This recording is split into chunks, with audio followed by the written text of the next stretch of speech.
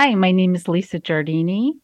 I am a language tutor by day and a performance artist here and there. And I also love to crochet amigurumi, which are cute critters and such.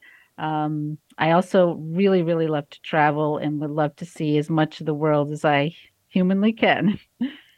Welcome to Hudson Mohawk Magazine. Thank you. What strikes me in the way that you introduced yourself is you kind of went into the touch, the hearing, the seeing.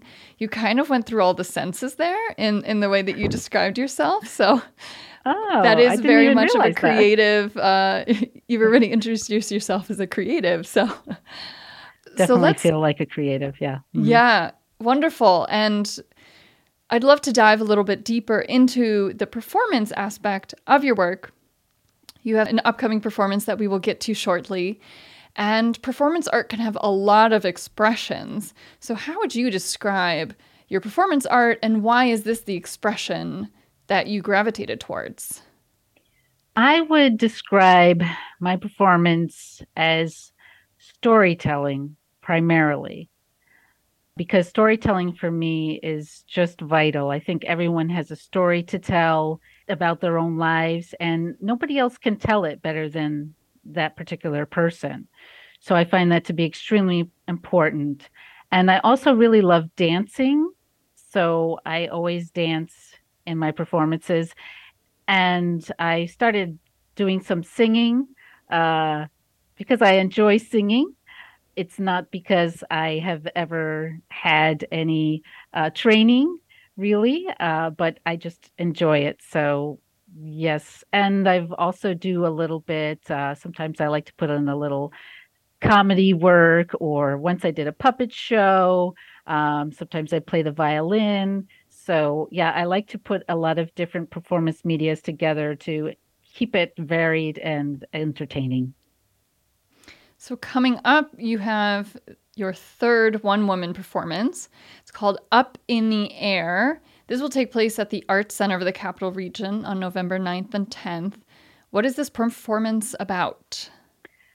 So, this performance kind of evolved. I thought it was going to be just about letting go in general, but specifically, it's letting go of those things that no longer serve you in your life. And for me specifically, that seems to be perfectionism. Mm-hmm. And so I focuses a bit on that, and then encouraging people to do what it is that they really want in their life.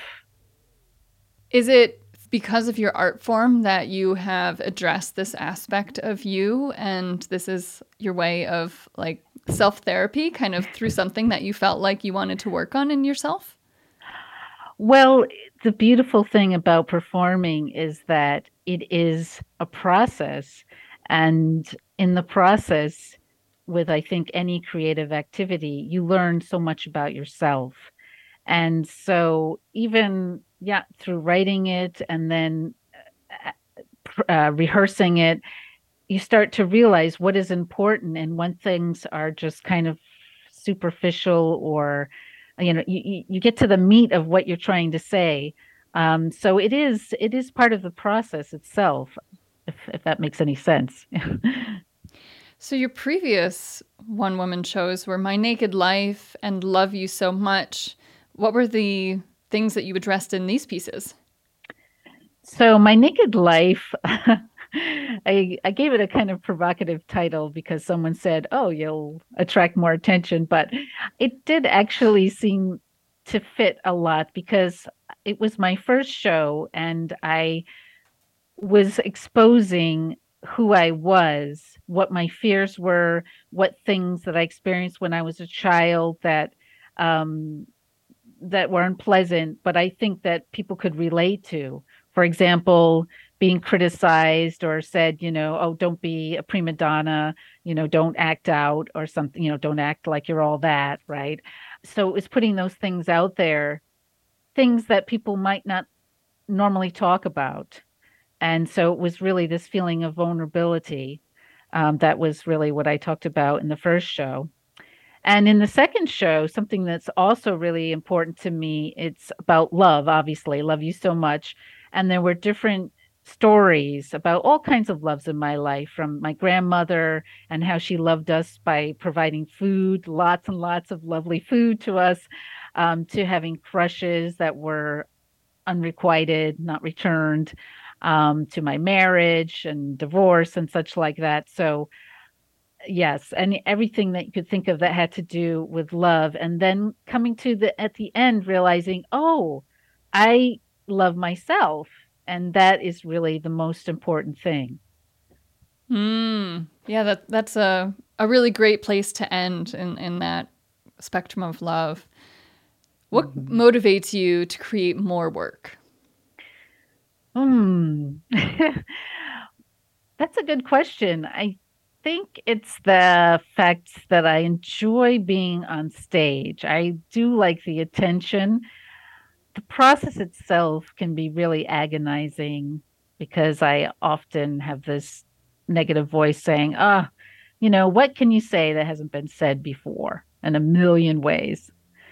But then I realize that nobody else can speak my voice. So there's not going to be any identical voice to mine out there. And I just feel this real need to let people know how important it is to do something that they really love and that they're maybe very afraid to do. Just to go out and do it. And so many people will say to me, "Oh my gosh, I can't believe you did that. Got up on stage. It's like I could never do that." Recently a friend told me I couldn't even get on stage to introduce you.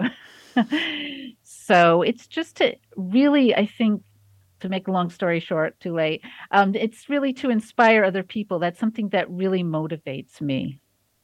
So perhaps you already answered this question, but how has performance work changed you as a person?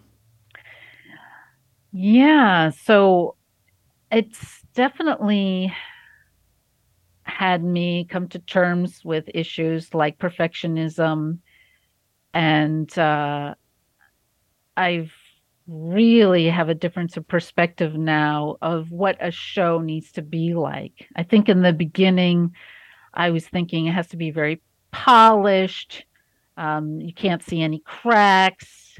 Everything is just perfect. And now I realize that it's more about the passion and just being in the moment and sharing, your enthusiasm with other people.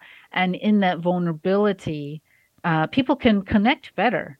I think it's easier for them than if they're like, oh boy, she's too perfect. I could never do that. And I'm kind of a little worried because people keep saying, oh, I can't get on stage. But I'm not saying you need to get on stage, but just to do something that you really want to do, that you're a little afraid to do. This performance is coming up in the air at the Arts Center of the Capital Region, November 9th and 10th. What else should listeners know about this performance? Yeah, so there are going to be two performances a day at 3 p.m. and 7 p.m. on both Wednesday and Thursday. Yeah, just encourage people to come. I think they will enjoy it and be inspired, hopefully, and maybe it might kick off some creativity in their own life.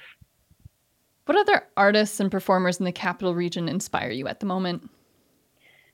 I would say Erin Harks. She's both a comedian and a singer, and she's very passionate in the way she sings and performs. And I would also say Ritz Carlton, just because the nerve of him doing this act as a 70s lounge singer, it's hysterical, it's over the top, and I think it must feel very risky, but really great at the same time. Lisa Giardini, it's been wonderful having you on Hudson Mohawk Magazine. Thank you so much for having me. Thank you.